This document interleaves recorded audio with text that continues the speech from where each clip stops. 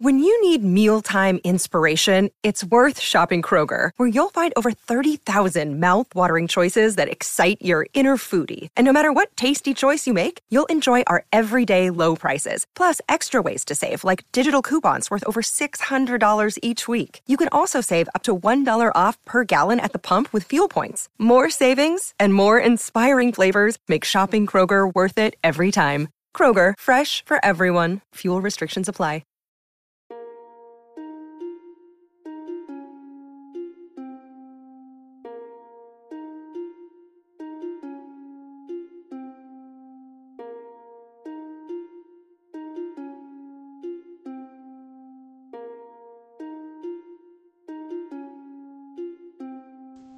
What? I'm your host, Tom Kearns, and welcome to the Anglo-Saxon England podcast, Episode 6, Kingdoms and Kingship in Anglo-Saxon England.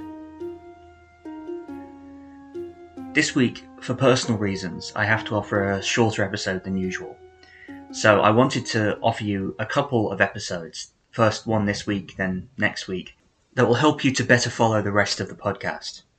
This episode, I will be introducing some of the main ideas and sources for Anglo-Saxon kingship. In the next episode, I'll be introducing you to the organisation of the medieval church. After that, we'll go back to a chronological approach by looking at the Augustinian mission. So, as mentioned in episode 4, later writers reflected the political situation of their own day back onto the earliest Anglo-Saxon period, in the shape of legendary rulers such as Ichel and Cerdic. These rulers helped to legitimise the ruling dynasties of various kingdoms, and by extension, the authority of those kingdoms over others. Despite how this may appear, it would be incorrect to see these figures as cynical ploys at political legitimacy, although they certainly could be that. Rather, they probably reflect something about a dynasty's and a kingdom's traditions about its own origins. The material history of Anglo-Saxon kingship is much more ambiguous, however. We cannot really pinpoint a moment when disparate tribal groups coalesced into kingdoms. The usual start date for kings among the Anglo-Saxons is tied to the emergence of so-called princely burials in the early 6th century. These are graves that stand out due to the wealth that they display at a time when grave goods were becoming less common. The most famous example is the 7th century burial at Sutton Hoo in Suffolk. The man buried there was buried with lavish treasures of intricately worked gold and other metals, including silver imported from the eastern Mediterranean. There were also leather clothes, wooden cups, and a gaming piece carved from bone. The objects themselves are a diverse mix of English, British, and imported, as well as serving a variety of military, domestic, and religious functions. What stands out most of all, though, is the military regalia. At his side lay a shield, sword, and several spears. At his feet was a full-length coat of mail, and next to his head was the famous Sutton Hoo helmet. The man buried here was extremely wealthy, but he was also clearly a warrior. He, along with the other occupants of princely burials, may tell us something about who the earliest kings of the Anglo-Saxons were. Sutton Hoo and other such burials correlate closely with the image of ideal kingship found in several pieces of Old English poetry. The most famous is Beowulf, in which the good kings Scyld, Hrothgar, and Beowulf himself are all characterized as warriors who subdue their enemies and who are generous in giving the spoils of war to their followers as gifts. While there's no way to know for certain how accurately this reflects the emergence of Anglo-Saxon kingdoms, the military hue and great wealth of the Sutton Hoo burial, and others like it, suggest that the image may not be too far from reality. In this image, the various local tribal chieftains of the migrant peoples would accrue wealth through raiding and trade which could attract followers. By gifting treasure to these followers, a chief could amass strength through the cultural expectation that a gift must be duly reciprocated. To maintain this power, though, a leader would need to acquire more treasure, and the best means to do this was through war with other chiefs. It is in these wars among chiefs that we find the seeds of Anglo-Saxon kingdoms, which came into existence through a kind of survival of the fittest. This probably was also the foundation of what the Anglo-Saxon chronicler in the 9th century called the Bretwalda, a term for a single ruler who held a position of dominance over the other rulers of the Anglo-Saxons.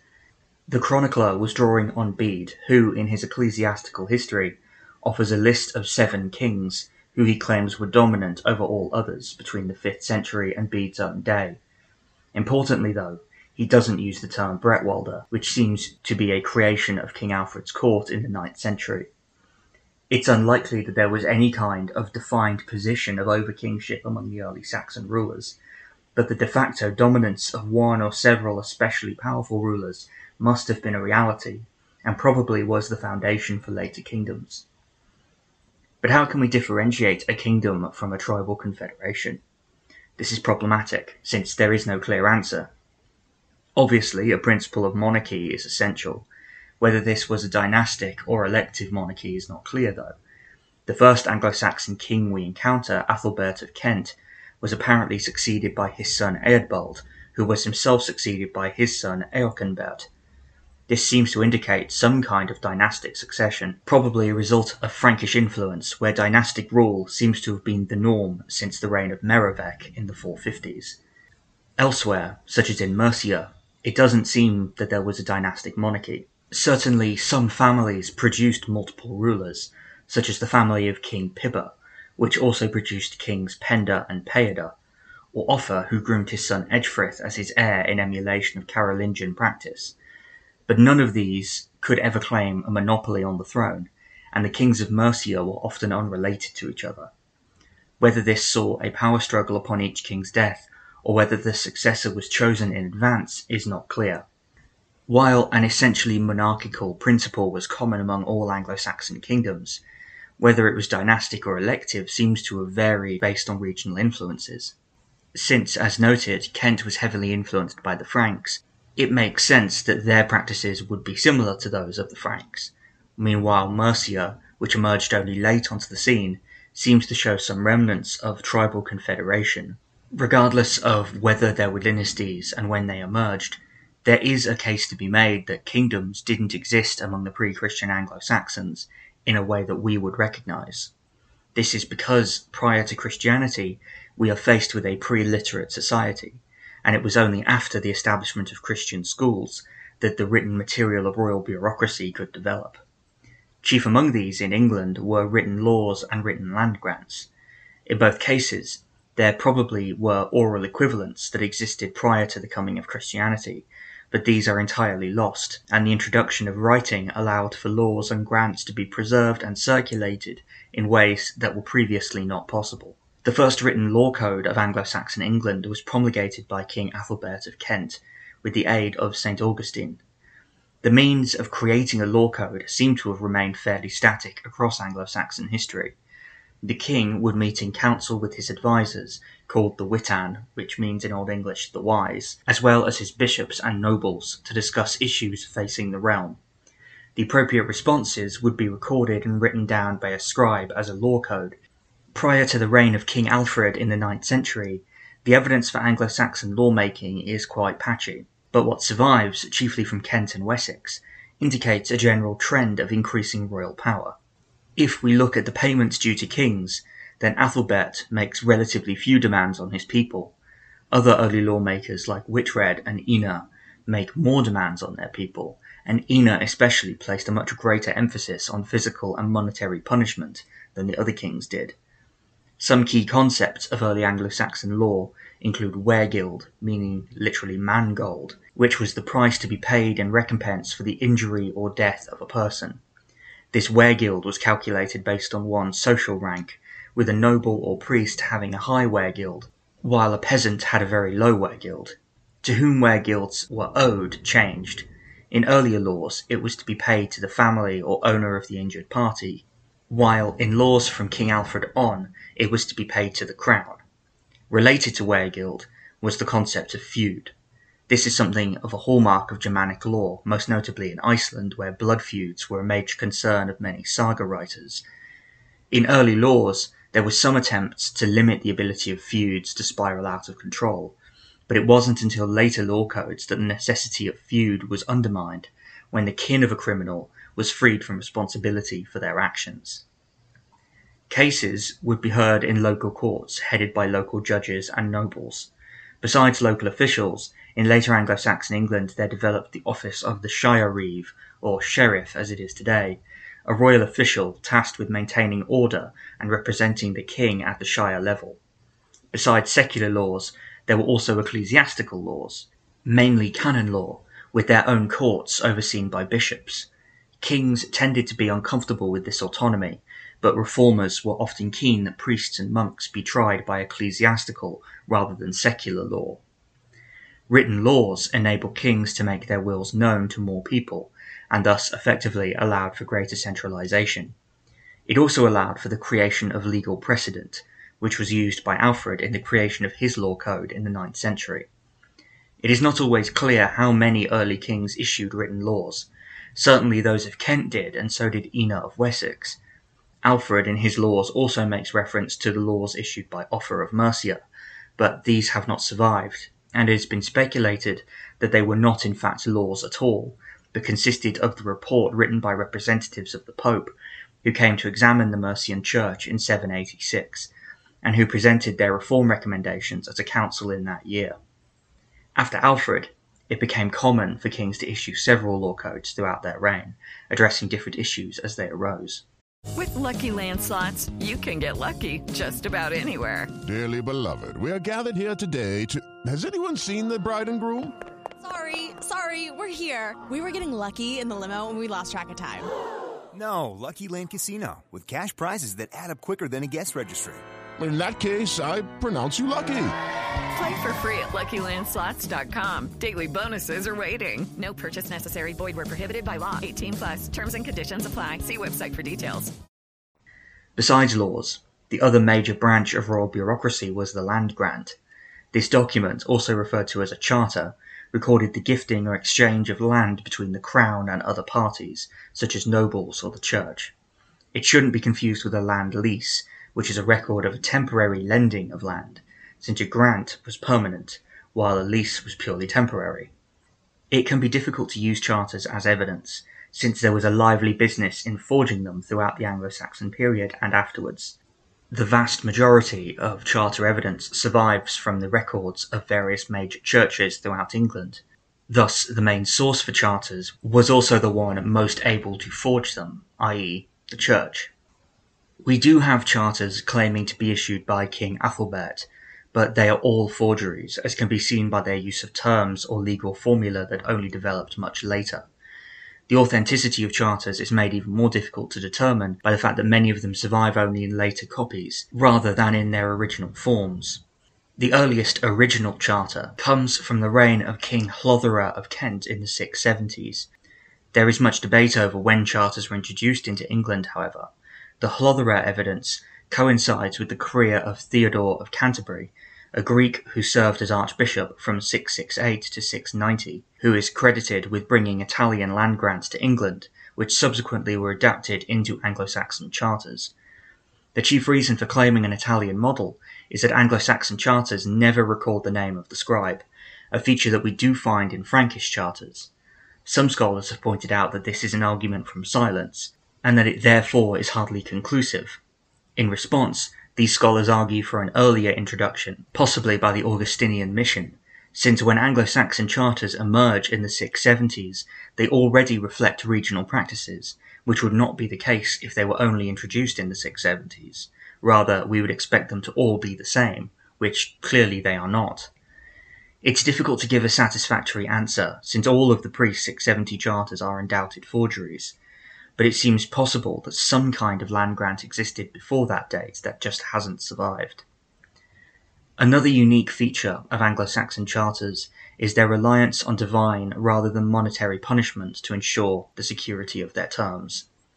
In Francia, those who violated the charter's terms were to pay a fine to the crown that was set down in the charter itself.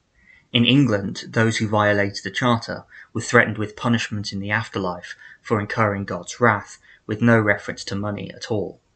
This may confirm that charters came to England mainly through the church, but it is also important for how kingship was understood, since the main party responsible for guaranteeing a charter was God, not the king. This despite charters needing to be witnessed by the king and his council, as well as the court, the church, and the parties involved in the transaction. The overall anonymity of Anglo-Saxon charters raises another issue. Since forgeries were so common, how could the authenticity of a charter be guaranteed? They didn't have any identifiers to demonstrate their authenticity like some Frankish charters did. It seems instead that charters were assumed to be genuine and that possession of them was enough to prove ownership. This is seen most clearly in the Fonthill letter, which records a case that occurred in the late 9th and early 10th centuries. In this case, we see many aspects of the Anglo-Saxon legal system at play. Chiefly, we see that charters were believed to be genuine without need for external evidence. This may seem unworkable, but the letter also highlights the importance of charters existing within a complex legal culture based around witnesses and oaths. Since the main figure in the letter, Helmstan, was known to be licentious and deceptive, he was unable to make a valid oath, and thus required others with good reputations to make an oath for him. In this case, it was the ealdorman Ordlaf. When Helmstan claimed a piece of land through a charter in his possession, it was not believed to be genuine simply by default. Rather, its genuineness was sworn to by Ordlaf in a ceremonial oath swearing. This required the swearer to place their hand on an altar, which would contain saints' relics, and swear before the witnesses and God himself that their oath was genuine. The fact that Ordlaf had to swear the oath on Helmstan's behalf did not invalidate this claim, since the charter was still being sworn to be genuine. And for all his character flaws, the letter doesn't give us enough information to judge whether Helmstan's charter was indeed genuine. The vast majority of charters that survive were written on behalf of kings. Private individuals must have also owned and produced charters, but these haven't survived since they were not of interest to the large churches that preserve most charters in their archives. Much as with laws, charters reflect the shifting nature of kingship in Anglo-Saxon England. The Anglo-Saxon charters were based on the implicit distinction between bookland and folkland. Bookland was land recorded in a charter and thus held in possession by a charter holder. Folkland was land not recorded in a charter, and it was thus held by unwritten custom, with its outputs going to the king, who alone could turn folkland into bookland. Another category, loan land, was the land lent by the owner of a charter to another person for a defined period of time, usually 3 lifetimes. This raises the issue of the use of these lands. The output of folkland in produce and labour went to the king. Land that had been alienated, that is given away in a charter, would no longer yield raw materials or labour for the king, so in response, the kings of Mercia developed what were called the 3 necessities of road maintenance, bridge maintenance, and military service. These necessities allude to the changing economy and power structure of Anglo-Saxon England. The king was held to hold certain inalienable rights over land and its occupants, which do not seem to have been fully codified prior to this. Likewise, we see the increasing importance of infrastructure, such as roads and bridges, which served both a military and an economic role by making travel easier. The working of this system implies a powerful role for the crown, yet it wasn't until the 10th century that this role was given its full form in the royal monopoly on charter production. Prior to this, there is little consistency in the original charters that survive, but during the reign first of Athelstan and then from King Edgar on, there existed a chancery at court responsible for the drafting of all royal charters, giving them all a consistent language and style. Under King Edgar especially, we find multiple scribes at work, but the overwhelming impression is one of the crown now having a fully developed monopoly, reflective of the king's unique role as the distributor of bookland. Earlier kings, while still having a unique authority over land, do not seem to have employed a single chancery. Instead, they probably delegated the production of charters to church scriptoria throughout their kingdoms. This is similar to the primacy of God over the king seen in the texts themselves, but where that was a consistent feature throughout Anglo-Saxon history, kings eventually broke free of dependence on various churches and cultivated a professional chancery of their own. Charters were essential to later Anglo-Saxon kingship, as were law codes. They were the foundation of the royal system as it came to exist after the conversion to Christianity. In essence, they were continuations of older practices. Kings had always made laws. They had also always kept their followers' loyalty through gift-giving. Though gifts changed from treasure to land, the essential logic was the same. Through the witness lists attached, they confirmed the hierarchies of power within the court itself, hierarchies that were also cemented through the councils of which charters and laws were created. Through the written word, kings expanded their power and cemented the dynamics that had always existed, while later kings used the written word to maximize their authority. In essence, the basic logic of the system remained the same. And we could wonder, perhaps, deep down, is it still the same today? Thank you for listening. I hope you've enjoyed this episode of the Anglo-Saxon England podcast. If you've enjoyed it, and if you've enjoyed what you've heard so far, then please leave a positive rating on iTunes or wherever you found it. It helps us a lot to get more visibility. But once again, I am your host, Tom Kearns. This has been the Anglo-Saxon England podcast. Thank you for listening.